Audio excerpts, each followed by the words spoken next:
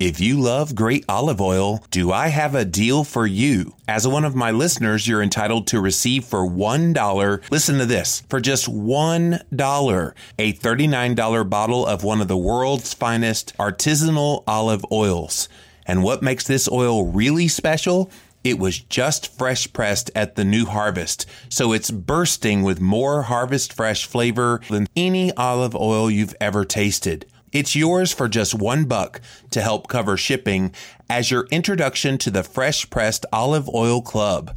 And there's no obligation to buy anything now or ever. But what exactly is fresh pressed olive oil? And why is it so much more flavorful than store-bought olive oil? The problem with store-bought olive oils is that they can sit on store shelves for months, even years, growing stale or even rancid. The olive, after all, is a fruit. And olive oil is similar to a fruit juice in that it's much more flavorful when fresh pressed. And that's what's unique about oils from my friends at the Fresh Pressed Olive Oil Club. They rush their oils direct to your door by plane and special delivery truck straight from the latest harvest.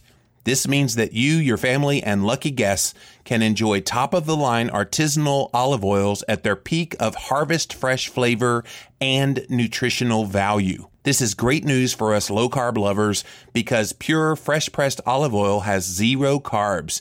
Zero carbs. It adds whole layers of amazing flavor to your favorite low-carb dishes, your roasted vegetables, healthy salads, grilled meats, delicate fish, toasted nuts. Oh yeah!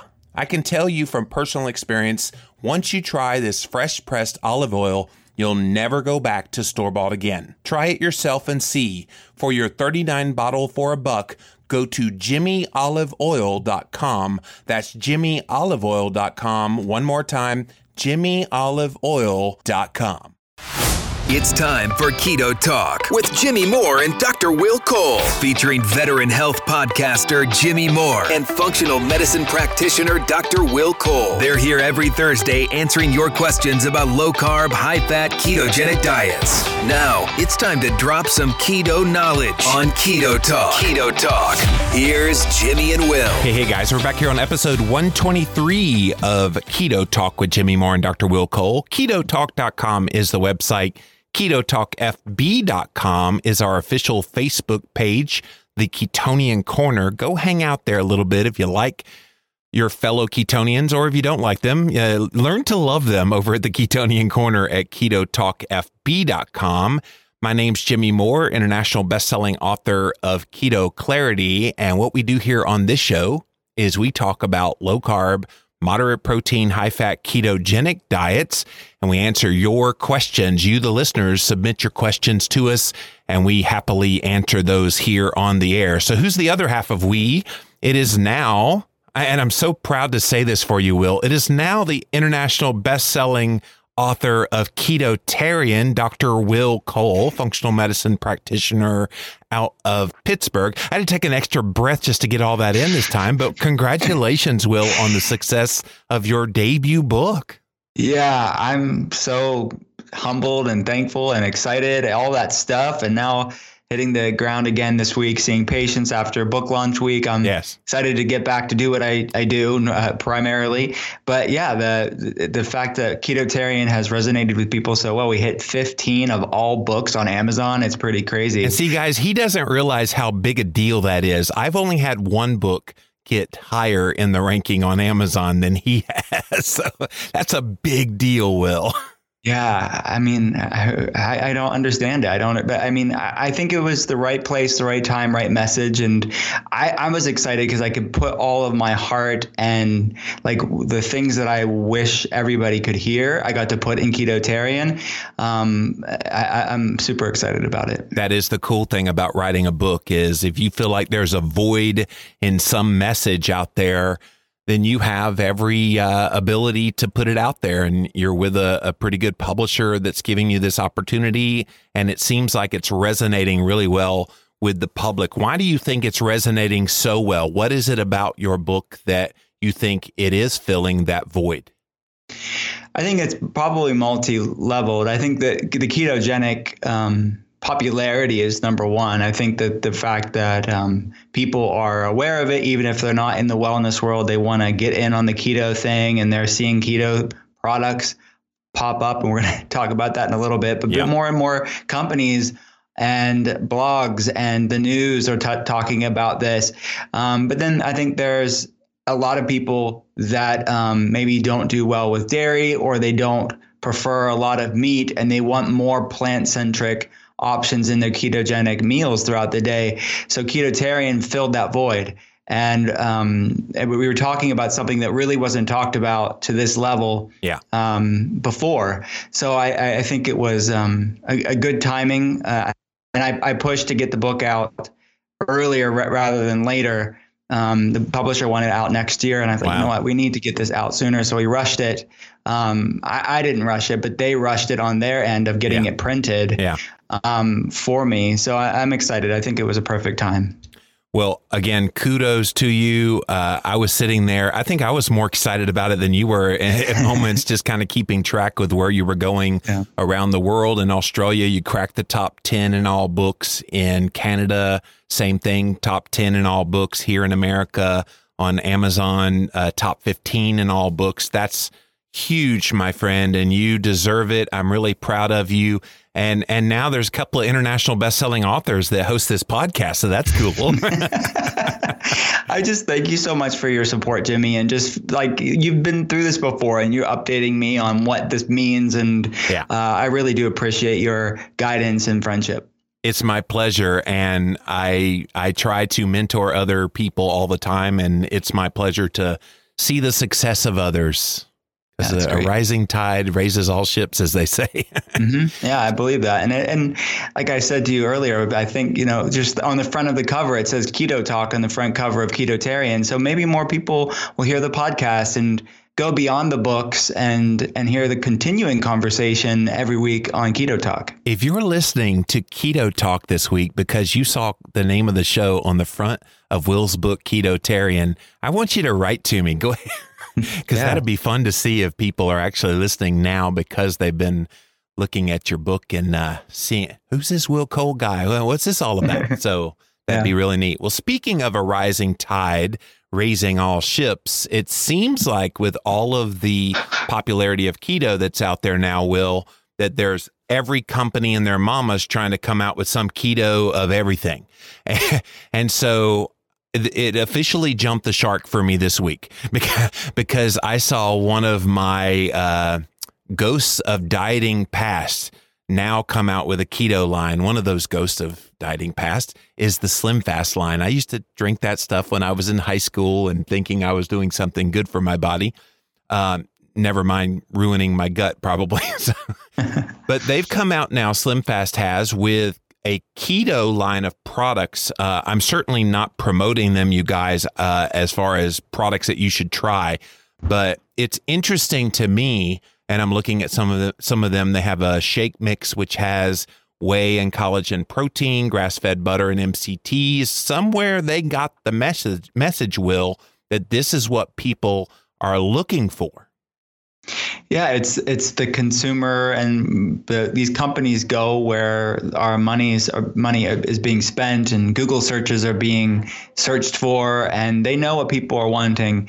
And you're going to see more and more companies do this. And I know of a few big ones in the wellness world that where 2019, it's a lot of keto everything. Yes. Because it's going to be good quality stuff, a lot of it. So I don't know much about the Slim Fast one, but I don't know. And in a way, I like it that we are forcing, in a good way, but we're positively forcing the food industry to really think about their ingredients, and we want better. And that doesn't just apply to the keto movement, but it applies to the real food movement. And if you've ever been to Natural Expo West in California, it's massive and it's growing every year. Many keto people are there, and many other low carb, healthy, paleo type places are there because people consume. The companies are looking for ways to get money again, right, and to get the help with sales. But in return, we can maybe get better products out there. Did you look at the ingredients? Yeah, I was going to get to that, but it's a double-edged sword for me because Slim Fast has always been the bane of my existence in the dieting world. It's every time I wanted to lose weight before finding keto, of course. I always felt, I could drink some Slim Fast and I know I could drop some weight, even though it's disgusting, gross. And so it's kind of a double-edged sword for me because I've long loathed the ingredients and what they, do in their products. And now here's that same name coming out with a keto line that's using decently good quality ingredients, whey and collagen protein, grass-fed butter, and MCTs, but they still include things like mono and diglycerides and artificial flavorings and natural flavorings and maltodextrin and canola oil and soy lecithin and sucralose and carrageenan. I mean, the list goes on. And of course, all of the synthetic vitamins that they put in it because they've stripped everything out of whatever real whole foods would have those things in it. And so that's my dilemma, Will, is I'm glad to see that we have more products that are available. And maybe because of the Slim Fast name, some people will buy them, Slim Fast, and not realize they're getting something maybe halfway decent. But then at the other, side of things, what happens when keto starts to wane in popularity? Do all those things go away? Well, yeah, they will. And so I say we support those companies that are doing things well. I think the Perfect Keto company is doing things really well, making a lot of those kinds of products. I think the Kiss My Keto company, there's a lot of companies out there making good quality foods. We should support the smaller ones that will be here tomorrow and, long after that, not just for this trend. Absolutely. Yeah. I mean, those ingredients that you listed, I definitely am not advocate for any of those added on things. And you get these companies that it's a branding thing. It's a bandwagon thing. It's not necessarily a quality thing. Yeah. So at that point, they're jumping on the bandwagon and slapping keto on the label versus actually really looking at what people want when it comes to health. But you're right. There's many people that aren't going to read the labels and they're going to fall for it because it has keto on the label. Not good. That's deceptive marketing. But I like you said, Perfect Keto, many other companies out there are doing some great things and actually providing good quality ingredients. So just because it has keto on the label, you need to still read what the ingredients are. And they did the same thing to Atkins. They did the same thing to paleo. So this isn't new that companies are stepping up and slapping a label that they know is the trendy word at the moment. But for those of us who live this isn't a trend. It's not a fad. We're living this as a lifestyle change that's going to be permanent and healthy for us. Yeah. Well, now that I've got us riled up, let's get to the hot topics of today. And we've got 5 great hot topics. This is our feature at the beginning of the show, you guys, where we kind of blitz through some really hot topics that are happening in the world of keto. And the first one, does it matter where on your body you test for blood ketones and blood sugar? For example, finger versus arm versus some other body part. So when you test, obviously testing, fingers is generally where we test for ketones and blood sugar. But does it matter if people have extra sensitive fingers and want to test somewhere else? It doesn't matter. It doesn't matter. And I've been testing ketones and blood sugar levels and glucometers for a lot of years now. And what I find is that no matter where you test it, I think the bigger message is be consistent with where you're testing it at. And testing it at the specific time of day, as at least you can test it other times of the day, but at least if you're going to be consistent with it and you want to track trends, then be consistent on the time and the place that you're testing it in. But there are many people listening that will know this, but I've had patients where they're literally going from one part of their body to the next within seconds, and they'll see different numbers. Right. Even the same spot on the body, let alone a different part of the body. So your body's always in flux and dynamic. So I think it's just important to be as consistent as you can to get a better marker of where your body is going. And I would even add to what you said about being consistent about the time of day. I would say don't just measure in the morning. Measure sometime like late in the afternoon after you've finished eating and everything's settled there, and test again. Because I sometimes have people write me and go, well, I never get above 0.6 on the blood ketones. And I'm like, okay, when are you testing? Oh, in the mornings. Mm-hmm. When else are you testing? Oh, I'm not testing any other time. I'm like, I guarantee you later in the day, you've got higher ketones than 0.6. And sure enough, they'll write me back and go, I just tested at 5 o'clock in the evening and it's 1.1.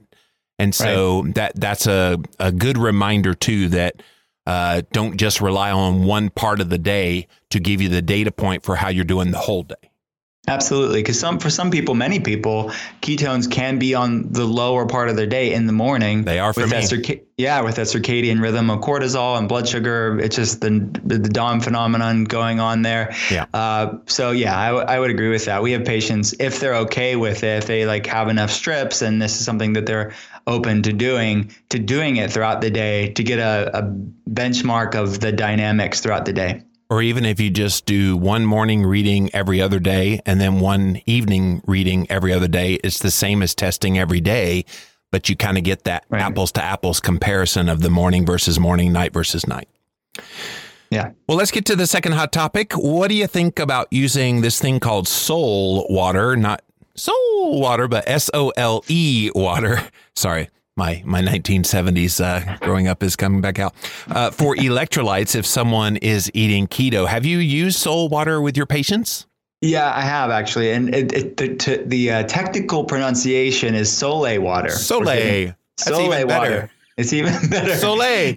Yeah, Sole water. It's basically very rich salt water is what it is. You put a cup of salt water in a jar, you fill the rest way up with, water, and then you let it sit overnight. Yeah. And then obviously the water will be soaked with the salt minerals and all the good electrolytes and minerals. Kind of gross to drink. It is. You're not having a lot of it. You're like working your way up to a teaspoon in the morning on an empty stomach, and you can have it throughout the day. So people with HPA axis issues or adrenal fatigue, they call it. It's this brain-based fatigue with their cortisol levels. That's a tool that I use for those people. Yeah. I use it when people are fasting. Intermittent fasting, as well as longer water fasting protocols and bone brothing protocols. And people that are transitioning into the ketogenic lifestyle when they're trying to get their electrolytes on point. So yes, to answer your question, or to answer the question, the hot topic question, this is a tool, Sole water, for balancing electrolytes for somebody that's just starting off keto. They want to avoid what they call the keto flu. They want to keep their electrolytes balanced. This is one way to do that. Is this a more palatable way of getting salt into your body? Because I know, Will, I can just take some pink Himalayan sea salt, sprinkle it under my tongue, a good little pinch or two, and it's great that way. How is this different than doing that? It's not much different. I mean, people should be salting their food to taste. They can have it just a little bit on their tongue, like you're saying. This is just a high concentrated form of it, and it's a way for people to kind of get hydrated at the same time with the water, even they're having small amounts. Right. So it's not that putting it under your tongue is not as good necessarily, because some people prefer that.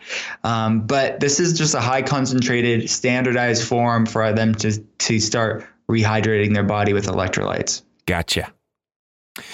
Well, let's get to the third hot topic. Is there a difference between eating a single meal versus breaking it up using the same size food in 2 to 3 meals throughout the day? And this is one, I guess it goes from that whole OMAD, 1 meal a day concept, and then not eating the rest of the day versus breaking it up. It's probably whatever fits your schedule best. Yeah, and it depends what they're eating. So the standard American diet, if you're getting a bolus of sugar and you're getting all of it at one part of the day, or if it's tons of carbs in one part of the day, that's going to put more impact on your insulin levels, and blood sugar levels will be impacted at that specific time versus spreading it out. So in theory, if someone's eating the standard American diet or eating lots of carbs and grains and sugar, I would probably want them to spread it out to give their body a little bit of a break and not stress their body so much out at that one point in time. But, I think that when you talk about the ketogenic standard here, I think there's a place for both.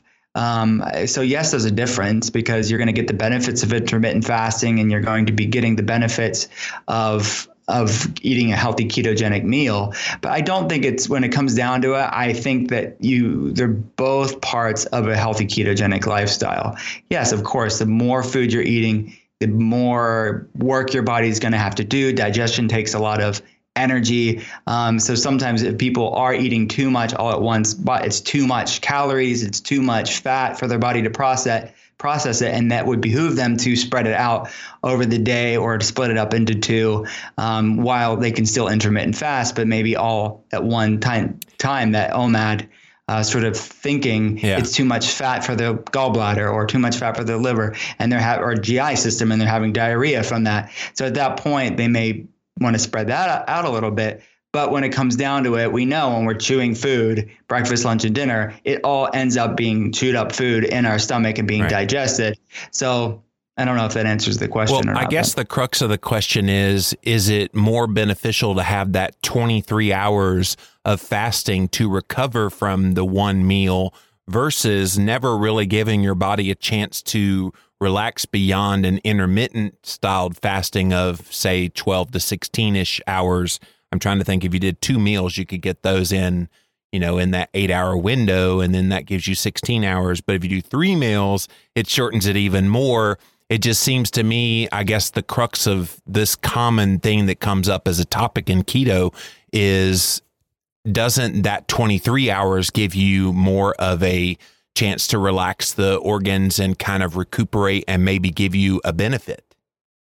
Yeah, I think that when you look at the 3 different options, if I had to prioritize it for the standard person, I would say 2 meals a day is probably, I think, the most sustainable for most people. Yeah. Then the intermittent 1 meal a day, I think, can be great and more therapeutic.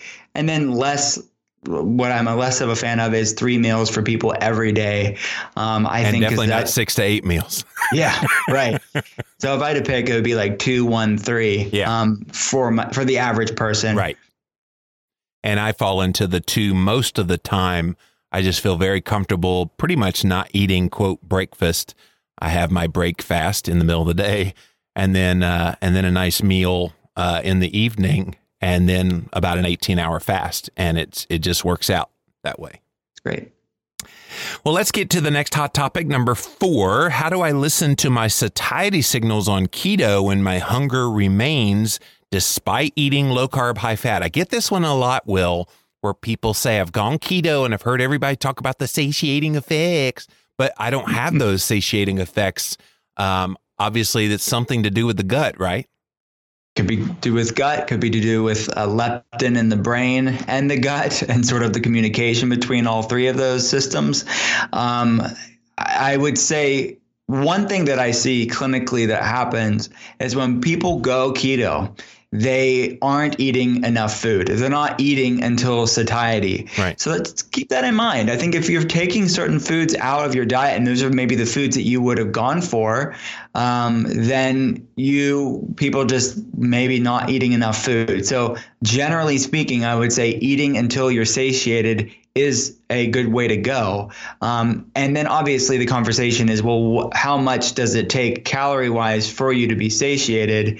And then I would look at sort of a tracking app there at that point, like MyFitnessPal or Chronometer or something like that, to see how many calories we talking about for you to feel satiated.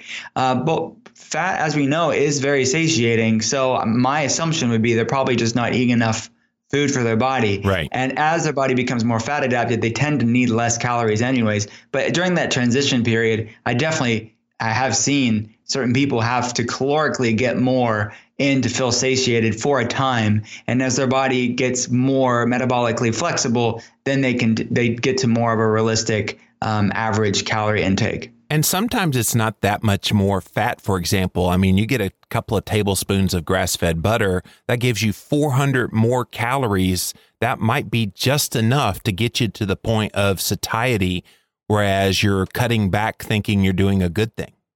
Yeah, and many people are still in that dieting mode subconsciously, even when they're going into keto. So they're worried about that. They're still feeling hungry. They're just not eating enough food. So consider that. And then there's the flip side to this question of people that are so satiated, they're not eating enough, and yet they're feeling satiated, there's probably a lot of things going on there, right? Exactly. Yeah. Well, let's get to the hot topic number 5. What happens to excess dietary fat that is consumed beyond satiety? Does insulin then shuttle it into the fat cells like it does carbohydrates? I've been seeing this one in various iterations out there. What happens to that excess dietary fat? Well, first of all, I would say it's pretty difficult for people to eat beyond satiety when they're eating healthy fats. You'll throw it up. Yeah, you'll throw it up. You'll have GI like loose stools. You'll feel nauseous if you're overeating. If someone's being gluttonous, eating healthy fats, and eating a sound ketogenic meal, they're not going to feel well. So it's way less likely versus carbs. People can overeat that very easily, and they're not going to get that same message to their brain to stop eating. But let's talk about it. I mean, even if they're not getting sick and eating that far beyond satiety, they're just eating calorically more than their body needs. Fats are treated differently by the body compared to carbs and protein. Carbs and protein are basically, they signal the liver to produce to digest it. They allow the pancreas to sort of release insulin levels, and you have that insulin response, and then the body has to treat it accordingly. It can become free fatty acids, it can raise triglycerides and or fat around the liver with metabolic syndrome. All of that's going on with the excess carbs and excess junk food in the standard Western diet. Healthy fats don't have that same response in the body. It bypasses the liver. It doesn't stimulate the liver. It doesn't stimulate the pancreas. It actually is absorbed in the intestines. And when it's excess calories and not used for energy, obviously in the context of the ketogenic diet, this is not what we're talking about. We're using fat for fuel, and we're using it to fuel our body and fuel our metabolism. But if someone's eating beyond satiety, which is what this hot topic question was inferring, the body is then absorbing the fat through the intestines, and it's stored as fat just like anything else would because it's excess. The body doesn't need it. The difference is insulin's not spiked. So it's all about the context of who's overeating here. Is it somebody that's like the standard healthy-ish person, or is it somebody with metabolic issues? Because in a normal, healthy human being that is leptin sensitive, meaning their leptin is speaking to their brain cells and they're telling their body, hey, we're full here, let's burn us off as energy. They're leptin sensitive. Their brain is sensitive to the hormone leptin that their fat cells are producing. At that point, the body's going to say, whoa, we have enough here. Let's curb down appetite. And the person is satiated and it's calmed down. And if they force feed themselves, then what happens is the body has an amazing mechanism for eating healthy fats, is that the body's metabolism actually is revved up because insulin's not triggered, blood sugar is not off. The metabolism actually increases to burn that excess fat because they have force fed themselves. Now, if somebody is leptin resistant, meaning that their receptor sites on their hypothalamic cells of their brain is resistant, or they're not picking up the message to leptin, similar to insulin resistance. This is a little bit different because if they're eating and force feeding themselves healthy fats, even if it's healthy fats, it's still going to be ending up absorbed in the intestine and stored as excess fat in the fat cells. So that it's better than eating carbs, which at that point you bring in insulin and glucose and triglycerides and all that other stuff into the picture, but still it's not optimal. Which is why we always say on this show to eat until satiety, don't eat beyond that. And that's when the other topic comes into play here of intermittent fasting, which allows the person that is leptin resistant to burn that fat more effectively. So these are tools that you can use, eating ketogenic as well as intermittent fasting, which intermittent fasting, as we both know, it causes ketosis, but it's also a result of ketosis. As when someone is fat adapted, they're more likely to intermittent fast. That's right. So these are some things to consider. Yeah, I remember interviewing Dr. Richard Bernstein, the famous low-carb diabetes expert, and he told me on an interview I did with him many years ago, anything that would distend the gut will produce an insulin response. So if you're pushing in fat or pebbles, he even said, well beyond what your body would need, that it would actually physically distend the gut, then you're going to have an insulin response. And I'm assuming if the insulin goes up, that whatever it can shuttle into the cells, it will, and that will lead to stored body fat. Yeah. And again, you're going to have a lot less, way less of an insulin response with healthy fats than you are with carbs and protein. Right. But still, overeating, take home message, don't overeat, because ultimately you're not going to trick your body, even if it's healthy fats. Right. Well, guys, we're going to pause here real quick and we'll be right back with the first question of the day.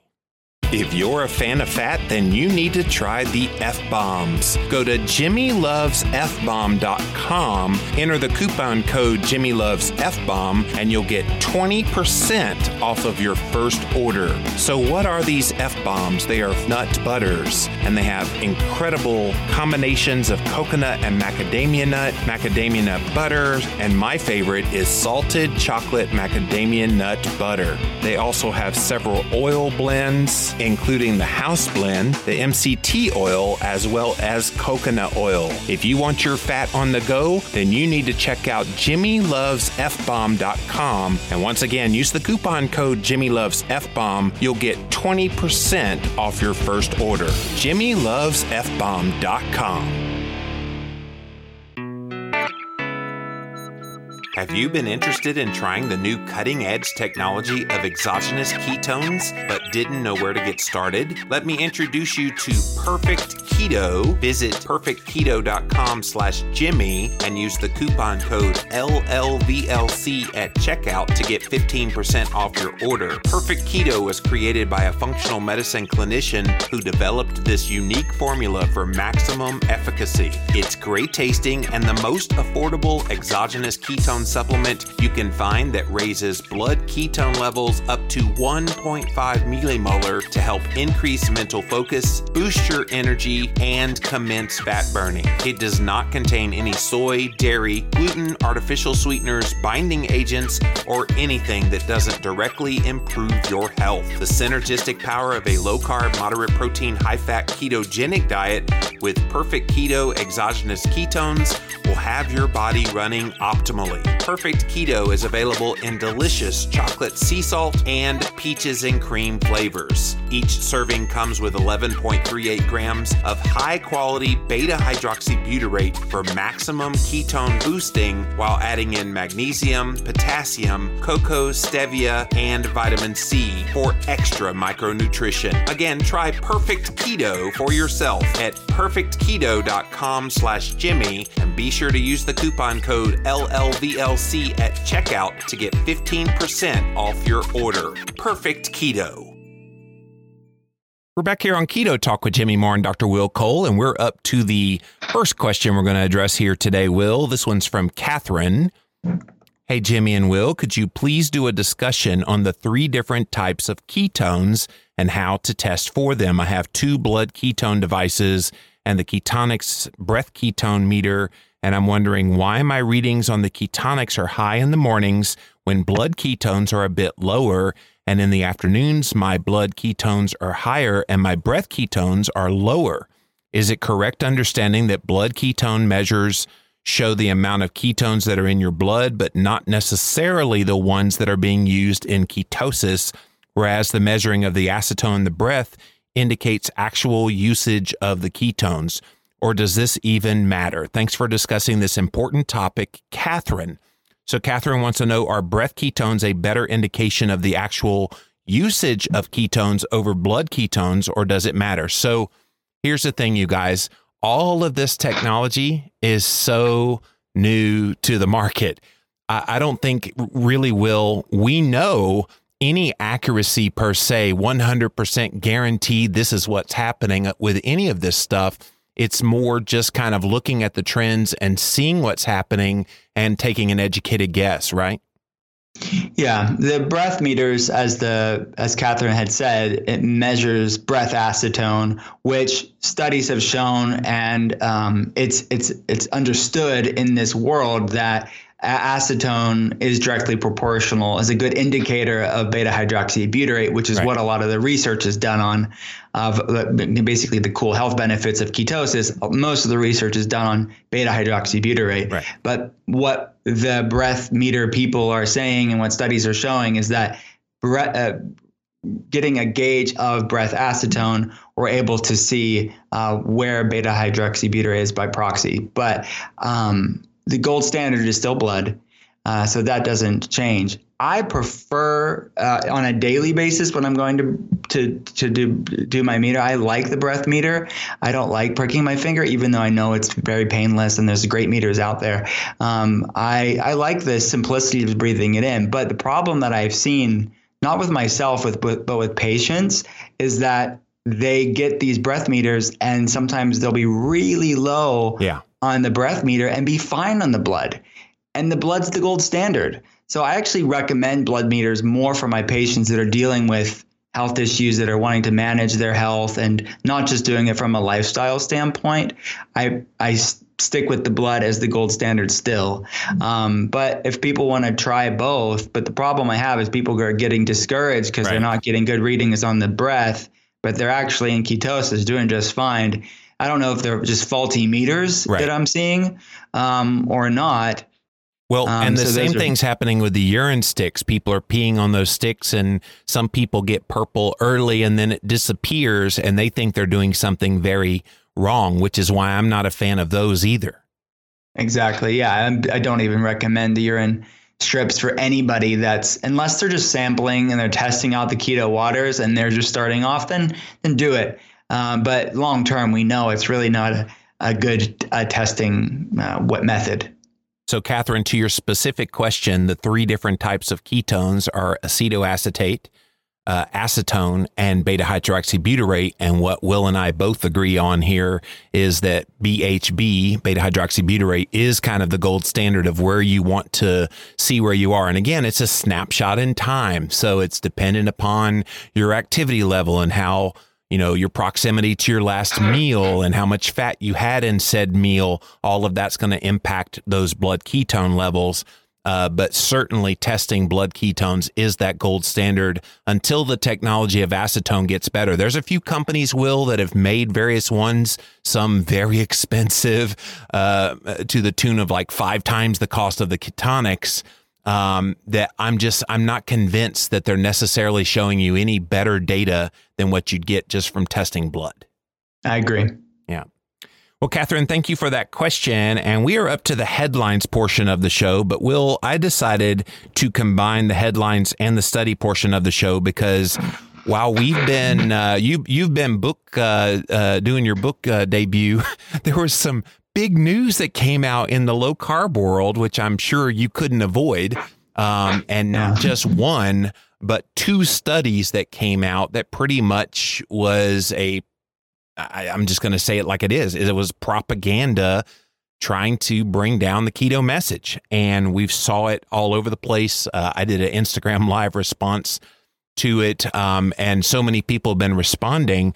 So I wanted to give you an opportunity to respond, but I'm calling this segment The Ramifications of Bad Science, because what happens is these kinds of studies get out there and they're sort of kind of responded to, but then you've got Uncle Dave who'll call you and say, well, I heard that keto thing's going to kill you now. What are you doing on that thing? And so it has reverberations into our culture, which I definitely want to talk to you about here. But let's get to the first one here. Your low carb diet won't kill you, but it's probably not a good idea. Could cutting carbs cut your life short? A new preliminary study suggests that there may be a link between a low carb diet and an increased risk of early death, but more research is needed before doctors will advise loading up on bread and pasta. The findings were presented today at the European Society of Cardiology Congress in Vienna. The study has not yet been published, but it piggybacks basically, Will, on that one that was in The Lancet, which got a lot of headlines and a lot of negative publicity for keto. What do you think about what's going on? Is this a concerted effort to try to discredit keto because it's popular? Yeah, I think it is. And I couldn't get away from these studies because all book launch week for Ketotarian, every podcast I was on, I got asked that question. Yes. Yeah. So, I mean, it goes back to, correlation doesn't equal causation. Right. And when you look at studies like this, they're quite great clickbait as far as headlines are concerned. But if you look at the context of the studies and what they're actually looking at and what they're actually comparing it with, to. I would say that this is less exciting actually when you read the data. But basically what it's associated here, what it says here, is low carb diets were associated with 15% higher risk of total mortality, 13% higher risk of cardiovascular mortality, and an 8% higher risk of cancer mortality compared to high carb diets. But again, they don't differentiate with what actually low carb is. They don't talk about ketosis. Right. They're not talking about, and we know that low carb, high protein and the impact that mTOR pathways can have. And I mean, there's a lot of nuance here, and the quality of the fats and the quality of the protein that these people are eating. And because we're talking about correlation and causation, when you look at both of these studies here, you have to look at, are people that have a past history of cardiovascular problems and health problems or cancer are more inclined to do these diets. So then therefore you would see a higher rate of these mortality and disease rates. That's very probable. There's no way of knowing because they're not really looking at that. But it's logical to think that the people with health problems are more inclined to do these type of diets, low carb diets in general, because they're avoiding sugar and carbs, because we know those things aren't healthy. So you get a bunch of people that are going through health problems that are trying to do the right thing, and then you get these statistics because they are sick people, which is sad, and these are people's lives. But this is really, to my mind, where you get these numbers from. Well, and part of the issue is the headlines say low carb, but then you look at the Lancet article, for example, their low carb was 40% of your calories. I don't know any low carber that can get away with 40% of their diet as carbohydrates, even clean, fresh, the best, non-blood sugar spiking carbs. That's a whole lot of carbs. Yeah. Exactly. And we know, I mean, not all healthy fats not all fats are healthy. So what are they going for? We're just lumping in every low carb diet in together and saying this is a problem. We know a high carb diet's not healthy either. So what are people to do? And I think that's the bigger message here. We need to look at context and specifics instead of making broad sweeping statements about certain ways of eating.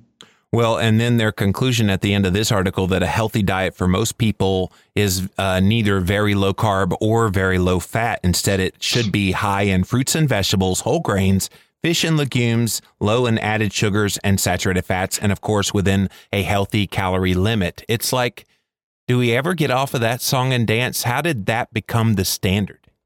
Yeah, I know. And it's just the regurgitation every time a study like this comes out. Yeah. Well, let's get to the Time Magazine article that's next. Low carb diets may not be healthy in the long run, study says. So it's kind of repeating that same study that was at the European Society of Cardiology Congress in Germany that found that diets very low in carbohydrates may raise individuals' risks of premature death over time. And the study co-author says the message seems to be clear. We should avoid diets with extremely low and very low levels of carbohydrates, specifically those that go less than 26% of daily calorie intake from carbohydrates. Risks may be even more pronounced when that level dips below 10%. Why ain't I dead yet, Will? Because I've been under 10% for years. Yeah. Well, and there's many people that are thriving in a ketogenic lifestyle. So how do they say that with a straight face? I can't. It's just baffling to me. Do they think the fat's killing us? Yeah, I don't even think they know. I just think that literally when anything's popular to a certain level, more of these studies come out. So you have all these low carb studies and conversations and doctors talking about it. The recent coconut oil, regurgitation of that same thing. It's just the same old. Yeah. And by the way, this study came from, which has not been published yet, and in a peer-reviewed journal. They used data from the NHANES survey, which was between 1999 and 2010. That's been used a lot by various researchers, that NHANES data. And the researchers found that over an average of 6 years of follow-up, people who consumed the lowest amount of carbohydrates had a 32% higher risk of total mortality, a roughly 50% higher risk of dying from vascular disease, and 36% higher risk of dying from cancer. I mean, they're making the correlation. But again, most of this information is from Diet Recall. And so I can barely remember what I ate last week, much less, a year ago, 5 years ago, 10 years ago. Exactly. Yeah. Well, let's get to the next headline. Both high carb and low carb diets increase long-term risk of mortality. And so more research points to moderate carbohydrate consumption as well as plant-based proteins and fats as the best dietary approach. And this was what I wanted to outline with this one. It seems that the move is, and this is very unique for you having written a book about plant-based keto, it seems the move is, okay, if you're going to do keto, then you must do it in a plant-based way to make it healthy. And I think that's growing stronger because they realize keto's here to stay. So why don't we convince people they have to do it vegetarian, vegan? Yeah. And I think also when you look at the amazing studies and research that are coming out of the ketogenic world, it's really hard for them to ignore.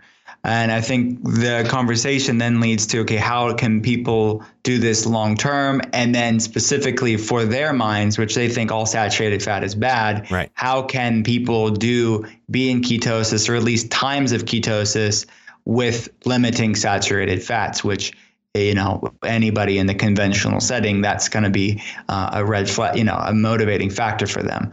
But they cited in these articles, these plant-based way of going low carb, and it's associated actually with lower all-cause disease, cardiovascular disease, and other diseases.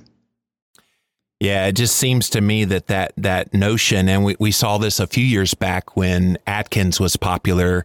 There was this study that came out about doing the Echo Atkins, which was more of a plant-based kind of Atkins diet. And it just, it seems that mantra continues on. Don't get fooled, you guys, that you have to do that.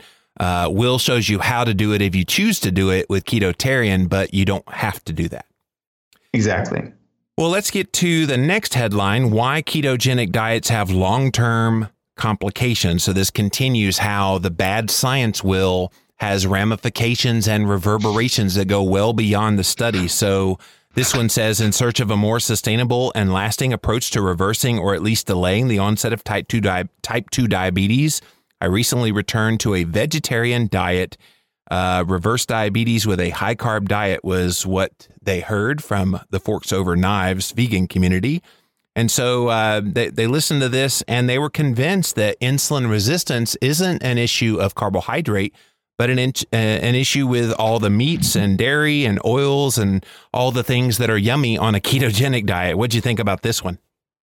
Yeah, it's interesting. Again, this is the article in this, they mentioned it in this article specifically, the Harvard studies that concluded how they mentioned the fact that an animal-based low-carb diet was associated with increased risk for premature death in both men and women, but they actually cited a vegetable-based low-carb diet was associated with lower risk of these diseases. I find it interesting that they say that, and then they say to avoid fats, because they're very much like this article and the people they're talking to were very much against all fats, even though they cited in the article the fact that there's obviously data to show improvement in health with low carb diets.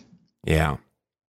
And then the last one is one that was in this Straits Times. Evaluate facts in articles before making dietary changes. And hallelujah, we finally got some sanity out of an assistant professor at a school of public health named Dr. Mary Chong. And she said in an op-ed piece that it triggered a media frenzy. Therefore, not surprising, many people are now misinterpreting what the original findings mean, while others are left confounded as to what it means. She goes on and on to say, we need to slow our roll a little bit. When these kind of studies come out, the headlines hit all over the media, people hear about it. We've got to really take a closer look at these things and not always take it at face value of the reporting. And we talk about that a lot here, Will, that you have to dig a little deeper, which is what we try to do by putting a focus on it on this show. But what'd you think about Dr. Chong's comments? Brilliant is everything that I wanted to say when I on all the podcasts. She just said it more eloquently in written form. But basically, just because something's correlated doesn't mean it's a causation, and you have to look at the quality of the fats and the proteins these people are eating, and you have to take into consideration who are people that are more likely to eat a low carb diet, and it is very probable that it is people with pre-existing health problems. So all of this nuanced in context is important to consider when you read these headlines. Yes. Well, let's take another break here. We'll be back with your featured questions. Living la vida low carb, talking about a low carb diet. Getting your body healthy, it ain't no doubt about it. Yeah, it's really about ketosis, a ketogenic life. Yeah, a real-time indicator for ketosis called Ketonix. It measures your breath for ketones. Are you burning fat? It's the first of its kind. All my Ketonians, where you at? Hey, I'm just here to let you know. Wanna look and feel incredible. We living la vida low carb. Get your body healthy and live long. Hey, keep my fats high. And my carbs low, need my glucose down right now, pronto. Check my ketones, look at the stats, yo. With Ketonix, now I'm in the burning fat zone. Ketonix, we burning fat, yeah, we own it, yeah. With Ketonix, I'm burning fat and I'm on it, yeah. Living la vida low carb, I do this every day. If you wanna burn that fat, it ain't no other way, yeah. Go to ketonix.co. And for my international followers, it's ketonix.com. Woo! Hi, I'm Christine Moore, Jimmy Moore's wife, and I'm here today to tell you about the Nutritional Therapy Association and why I decided to go through their Nutritional Therapy Practitioner Program. I figured, well, this will be a great opportunity for me to maybe possibly be able to help people with their nutritional issues and anything that they might be going through. Just the thought of me having to learn stuff again, it was intimidating. I didn't think that I would be able to do it. Didn't think that I would be able to retain the stuff that I was learning, and I would have a hard time on the quizzes and the tests. The NTA is looking for more keto practitioners. They believe in real food. They do not frown upon good, healthy fats. They believe that they should be a healthy part of the diet. The most gratifying part of the program has been getting to meet a bunch of like-minded people who are interested in nutrition. A lot of us came into this program with health issues of our own that we wanted to try to fix. The material that we're learning is just absolutely incredible. I thought I knew a lot about nutrition, but going through this program, there's so much more to it than what I actually knew. We learn about anatomy and physiology, so we learn about how things work in the body, how vitamins and minerals affect the body. So it's just been a great program. Anyone should do this program. It's a 9-month program that can pretty much fit into anybody's schedule. I mean, we have people that have children, full-time jobs going through this. So it's very flexible with your schedule. If you're thinking about it and not sure, I would highly recommend you go through it. Join the Nutritional Therapy Association today at nutritionaltherapy.com.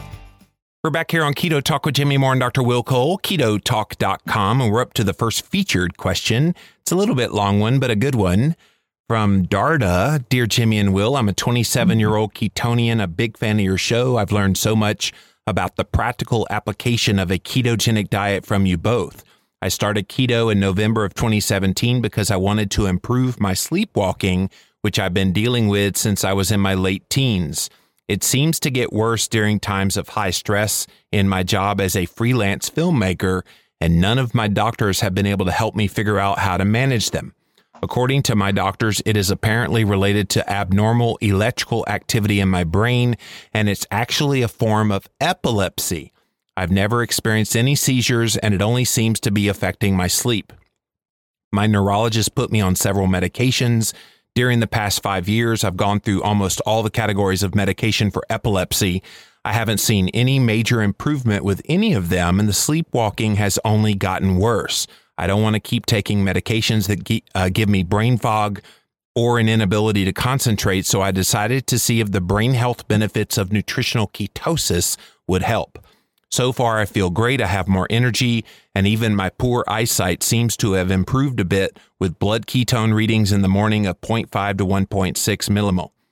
But the sleepwalking has not improved. Is there anything else I can do in my ketogenic approach or with natural medicines to deal with this sleepwalking or any epilepsy-related condition? Most of the research I've seen online is in epilepsy for children. Should I be aiming for higher ketones than for general health? If so, what can I do to increase those ketones to the therapeutic levels? I already stay under 30 grams of total carbs daily. I primarily eat eggs, various meats, organ meats, butter, lard, olive oil, non-starchy veggies, dairy products, some nuts and berries, stevia as a sweetener, coffee with MCT oil, and my supplements include magnesium and ashwagandha. I saw that and I immediately smiled because I knew you would love that. Thank you so much for everything you've been doing, and I eagerly listen to every episode that comes out to learn something new. Regards from Latvia, Darta. So that's a mouthful of a question, Will, but Darta wants to know, will increasing my blood ketones help control my sleepwalking related to a form of epilepsy, and what else can they do to naturally deal with this issue? I love that we're being listened to in Latvia. That's really awesome. Yes. But Darta, I'm really sorry you're going through all of that. It's not fun at all. I know that. But some things to consider. Yes, to answer your question about the ketones being higher, it may benefit you to have higher ketones to fuel the brain, to be a good epigenetic modulator as far as calming inflammation is concerned. So some things to consider would be specific to just raising ketones in the body, since you're already producing them on your own naturally, is exogenous ketones or MCT oil or some product like that where you can, through supplementation, raise your ketone levels. That's fasting maybe? Fasting, yeah. I didn't know if she mentioned it or not as you were reading through that. But intermittent fasting is another great way to see if you can raise your blood ketones through fasting. So exogenous ketones, intermittent fasting, longer fasting protocols, and experiment with it. See how you feel. See if your sleepwalking improves. Another thing that I've seen good success with seizure disorders and sleepwalking clinically over the years is CBD oil, which I know we talked about a few weeks ago on the show. So if you haven't listened to the episode, you can go back, I believe, 2 episodes. 120. Yep. Great. Episode 120. But CBD oil and cannabis specifically. So they sell like cannabis oil, which isn't legal everywhere. But the cannabis oil has like the full plant in it with some THC and some CBD, and it's similar to CBD oil, but it has some THC in it. But it's been shown to reduce the amount of time it takes to fall asleep. It's been shown to help fewer people waking up fewer times at night. It's been shown to help people suffering with PTSD to have fewer nightmares, which can be a part of sleepwalking and night terrors. And specifically with sleepwalking, it's been shown to increase stage 3 sleep. And stage 3 and 4 is when people are normally having these sleepwalking problems. Is that REM sleep you're talking about, stage 3? No, it doesn't usually occur during REM sleep. So stage 3 or 4 is a different stage of sleep. Gotcha. So yeah, basically this is one way to improve stage 3 or 4 sleep with CBD oil or cannabis oil, if that's legal and it's something that you're open to talking about. Yeah. Obviously, she's on medication, so she has to discuss these with her doctor, as I would, describe for anybody. Sure. But these CBD oil can be great for people with seizure disorders and people with sleepwalking, something to consider. It's all your fault, by the way, that I'm taking CBD oil every day now, along with some of the hacking I've been doing. And it has made a huge difference in pain, sciatica pain, as well as sleep, like you were just mentioning for Darta. So thank you for that, by the way. It's expensive, but man, that stuff's magical. Awesome. I'm happy to hear that.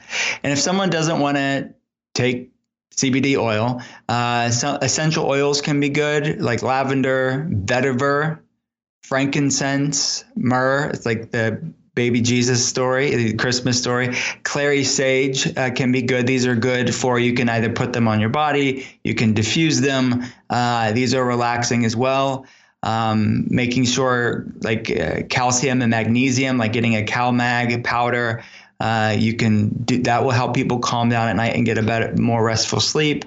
Omega-3 fats have been shown to improve sleep quality and to mitigate sleep disturbances, which sleepwalking would be a sleep disturbance. Some other ideas that popped in my mind were tryptophan-rich foods, like in America, Darda, we celebrate Thanksgiving, and people have turkey, and it's this age-old cliche, but it's the turkey is higher in tryptophan. It can make people feel more tired as well. And chamomile tea. I'm a big fan of chamomile tea and other herbal teas that can be calming as well. So these are some things to consider. But because she has epilepsy, she's on medications, I was thinking the bigger guns like CBD oil and cannabis oil may be more appropriate. But all of these can be really game changers for many people. Yeah. Well, Darta, thank you for your question. We're up to the second featured question of the day. This one's from Luana. Hey, Jimmy and Will, I'm a 57-year-old female struggling to lose about 40 pounds. I read Keto Clarity, and I know this isn't a diet, but rather a lifestyle change because I work from 8 a.m. to 6 p.m. on weekdays and then care for my sick aunt all weekend. I eat out. I simply don't have the time to prepare recipes or do meal plan prepping for the week. For those of us who never sit down to eat a meal, what can we do to be ketogenic? I don't take any medications, but I do take a lot of vitamins like magnesium and potassium. I wouldn't know how to begin cooking for ketosis, so I feel like I'm being set up to fail even before I get started. This seems impossible for someone like me in my situation. Can you help? Thank you, Luana. So Luana wants to know, how do you eat keto if you don't have time to cook recipes and do any meal plan prepping? And my heart goes out to somebody like Luana, Will, because she's probably more typical than we want to admit as far as like the busyness, and she's got a sick aunt that she's, sacrificing her own personal time to help take care of. How do we help somebody like her? This is extremely common. It's the majority of my patients. And when I am hearing you read her question, Luana's question, what I hear is she's overwhelmed, she's stressed, she's anxious, she's disillusioned to what she should be doing. But really, when you break it down, Luana, I've been, consulting patients over 10 years about this stuff. I'm used to very busy schedules, a ton of patients that are caretakers for aging parents, sick family members. I'm used to these difficult, stressed, real life situations. And it may sound a little bit blunt for me. All of that, it's completely still possible to do a healthy ketogenic diet. Yeah. You work 8 to 6 p.m. That's most people in the United States.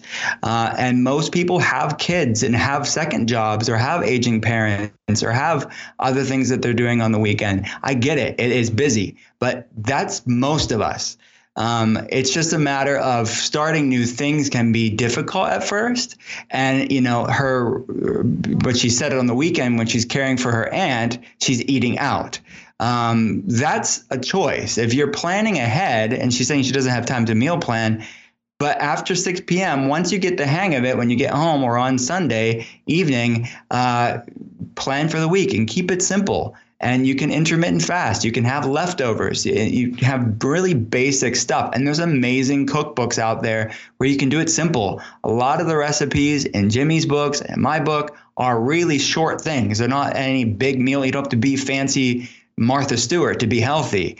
I think that a lot of this is anxiety about this, that she's just basically, like she said in her question, she feels like she's setting herself up for failure. I would say her relationship to this idea of changing her diet is sabotaging her, because if she's going with a positive mindset and saying, I'm going to do this and it's going to take some time to adjust, but once I get the hang of it, it'll be second nature. It'll be a new thing. But if we are waiting for the right time to get healthy, you're going to keep waiting, because it's always going to be the other time when things calm down. Things rarely calm down for us living in modern America with families and jobs and lives. So if you're waiting for the right time, it's now. And I've seen many patients with these sort of worries. And I really feel like you just need to buckle down, keep it simple. Don't be overcomplicated. Don't have tons of meal prep. Very simple things. But I actually work the same hours. I work 8 a.m. to 6 p.m. during the weekdays, and I have kids on the weekends and travel normally flying. So I can speak from experience, but also other people that aren't in the wellness world, just normal moms and dads and grandmas and people that are doing what we're talking about on this show. And maybe you need a coach. Maybe you do need maybe not a functional medicine practitioner, but maybe just a health coach to help you get sorted out at the beginning. And then from there, you can own it for yourself. Yeah, I think sometimes we become our own worst enemies and don't even realize it. That if we just got up an hour sooner and put in a little bit of effort, it's tough. I'm not saying it's easy by any means, but I think people make excuses so that they don't have to put in the work that will give them the success. And sometimes that's a personality thing, Will, that people just, they just love to wallow. So I'm not saying that's what's happening with Luana, but I've seen enough people like that who do, and it's unfortunate. And I think that also separates who's successful on keto versus who's not successful. So do what you have to do, Luana, to be that success that you want to be. Yeah, and you can do it, Luana. I mean, you really can do it. There's so many resources online. Just stay positive. Reframe your perspective on this. I think that's the bigger thing. I think that whole question, the way she phrased it, is setting her up for failure. Yes. But if you reframe your perspective and have a healthy relationship with food and what you're doing, have an excitement and positive, I find that even the people with way more busy lifestyles than what she's even explaining are able to do it successfully. But it's their positive mental state that gets them there, not their schedules, which are busy just like most people's. Yeah. Well, we're up to the third featured question of the day. This one from Catherine. Hi, Jimmy and Dr. Cole. Thank you for spreading the knowledge and changing lives. I've listened to your audiobook several times and love your podcasts. I have lost 45 pounds eating fat, vegetables, and meat-based keto this year, but I have a question about inflammation. I have taken the Penner food intolerance blood test as well as the U-Biome biodiversity test while working through various elimination diets, and this has helped me, but I feel like there is more. Anytime I eat out, my legs get stiff and my calves and ankles swell. My digestion is also disrupted, causing pellet stool and cramping. Can you help me fine-tune my ketogenic approach and fasting protocol to deal with this better? Ironically, I feel best when I water fast for several days at a time. If you have any insight that you would like to share, I would greatly appreciate your help. Thank you, Catherine. So Catherine wants to know, how do you fine-tune keto and fasting to better deal with lingering inflammation that is causing swelling and stiffness? So Catherine's question really resonates with me on a doctor level. Most of my patients are going through varying degrees of this, is that they do better with fasting. Their inflammation comes down when they eat even healthy foods. They're getting these random symptoms she's describing as swelling or inflammation. It really can manifest in many different ways depending on the person. I would say this is a clue for me, just going off of this information, is that there's obviously gut problems going on here. I'm assuming she has gut lining permeability issues. Obviously, I don't know for sure until we would run labs, which we could run them for her, for Catherine, but basically to see if there's gut lining permeability. And I am at that point less concerned with the food intolerances and more concerned with what's going on in the gut itself, and using fasting protocols and different natural medicine protocols to help heal the gut and give the gut time to heal and repair and get stronger. So specific to inflammation overall, I like the intermittent fasting ideas, and maybe she should just make fasting more of a way of life to help heal the gut. And specifically with inflammation, I love turmeric, and I love taro still bean, which I don't know if I've talked about in the show before or not, but taro still bean, I think I have before, now that I'm saying it, but it starts with a P. It's a silent P. And taro still bean is like resveratrol, super strong cousin, and resveratrol, as you know, is the other anti-inflammatory. So a mixture of those can be really good at calming inflammation levels down, specific to her swelling and stiffness in her joints that she's mentioning. And another thing that I like for swelling and stiffness in the joints and musculoskeletal sort of inflammation is a blend of plant enzymes called Wobenzyme. I don't know if you've heard about it, Jimmy, or not, but it's based in Europe. It's this kind of formula that was made, I think, in Germany in the mid 20th century, maybe. But basically it is now contracted. This formula is contracted with a few different supplement companies in the United States. Garden of Life is one of them in the United States, and they sell this blend of plant enzymes. I've seen really good success with driving joint inflammation levels down in people. It's called Wobenzyme. So those are two things specific to joint inflammation and swelling, which is what Catherine is mentioning here. Yeah, and I think sometimes people think that keto alone will do that, and sometimes you need a little something else. And it is interesting, though, that fasting for days on end does calm everything down. That's fascinating to me. Yeah, and the gut takes 18 to 24 months to heal. So that's really a sign that the foods she's eating and the fasting she's doing, that's a sign that she probably needs to keep doing it. And when she goes off of it, she doesn't feel as good. So clinically, obviously without looking at labs and everything else, but just based on what she's saying here, I would typically assume that the person would have to go longer doing what she's doing. Obviously, you're not fasting forever and ever, but you're bringing rounds of these intermittent fasting protocols more rather than less. And I find that people that do that more tend to get better faster. Yeah. Well, Catherine, thank you for the question. We're up to the Keto Talk mailbox portion of the show, and this one comes all the way from Chile, South America.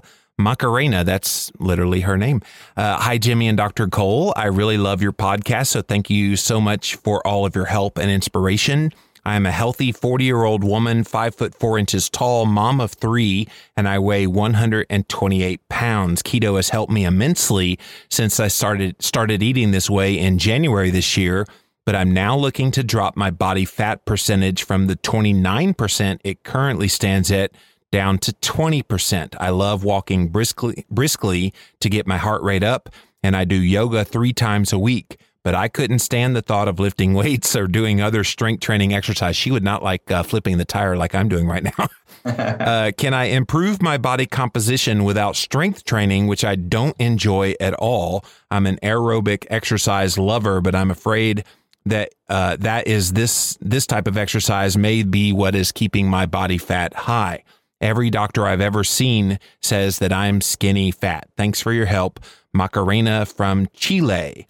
So she wants to know, how do you lower body fat percentage while eating keto without ever doing any strength training?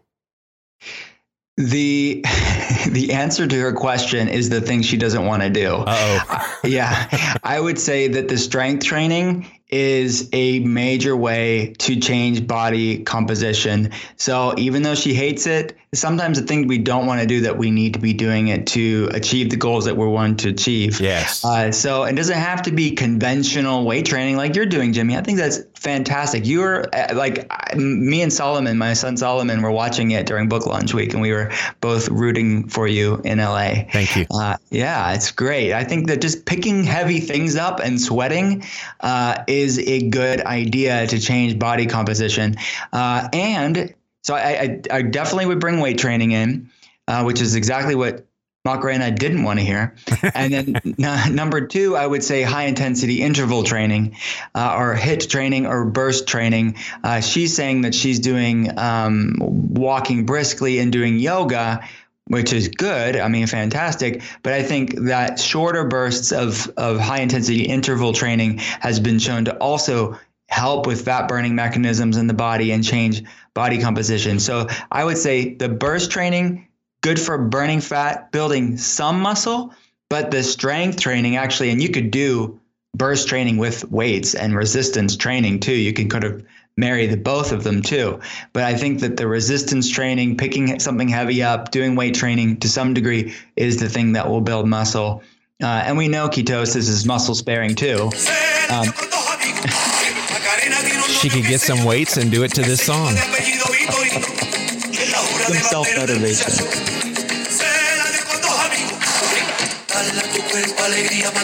Sorry, I couldn't resist. Her name was too cute not to have a little fun with it. Thank you, Macarena, for that question. What's so funny is that in America, we all know that name from that amazing song, but in like Chile and it's different a popular countries, name. It's a common name. Yes. Yes. It's Us like Americans, we heard about it just through a pop song in the 90s. There's a lot of weird things about Americans that our international friends just laugh at us about. So. Well, Macarena, thank you for that question. And I've actually been to Chile, South America, Santiago, Puerto Montt, Puerto Varas. So I miss being there and would love to come back there someday. Yeah. Well, if you'd like to leave us a review for this here podcast, we do have a way for you to do that. Head on over to Apple Podcasts if you're the Apple type and you listen to this podcast on there. You can type in Jimmy Moore, Keto Talk, Dr. Will Cole. You will find the show and you can leave us a review. You can also go to Stitcher. Wherever you listen to your podcast, wherever you're listening to this right now, there should be an ability for you to leave a review, and we sincerely appreciate all of those reviews. And speaking of reviews, you should definitely head on over to the Ketotarian page on Amazon and leave a nice review for Will's new book if you got it and you like it. If you don't like it, you can keep it to yourself. But if you like the book, give him a great review there. It definitely helps new authors, especially even international best-selling ones like Dr. Cole. Thanks, Jimmy. You like how I'm gushing all over you, man. I'm so proud of you. Thank you. So, guys, that's it for episode 123 of Keto Talk with Jimmy Moore and Dr. Will Cole. KetoTalk.com is our website. KetoTalkFB.com is the official Facebook page. And we will be back again next Thursday with more Keto Talk. So we'll see you guys then. You've been listening to Keto Talk with Jimmy Moore and Dr. Will Cole. Visit our website, KetoTalk.com, for full show notes for this episode. If you love Keto Talk, then drop us a review at iTunes. Thanks for joining us for today's episode, and we'll see you again next Thursday.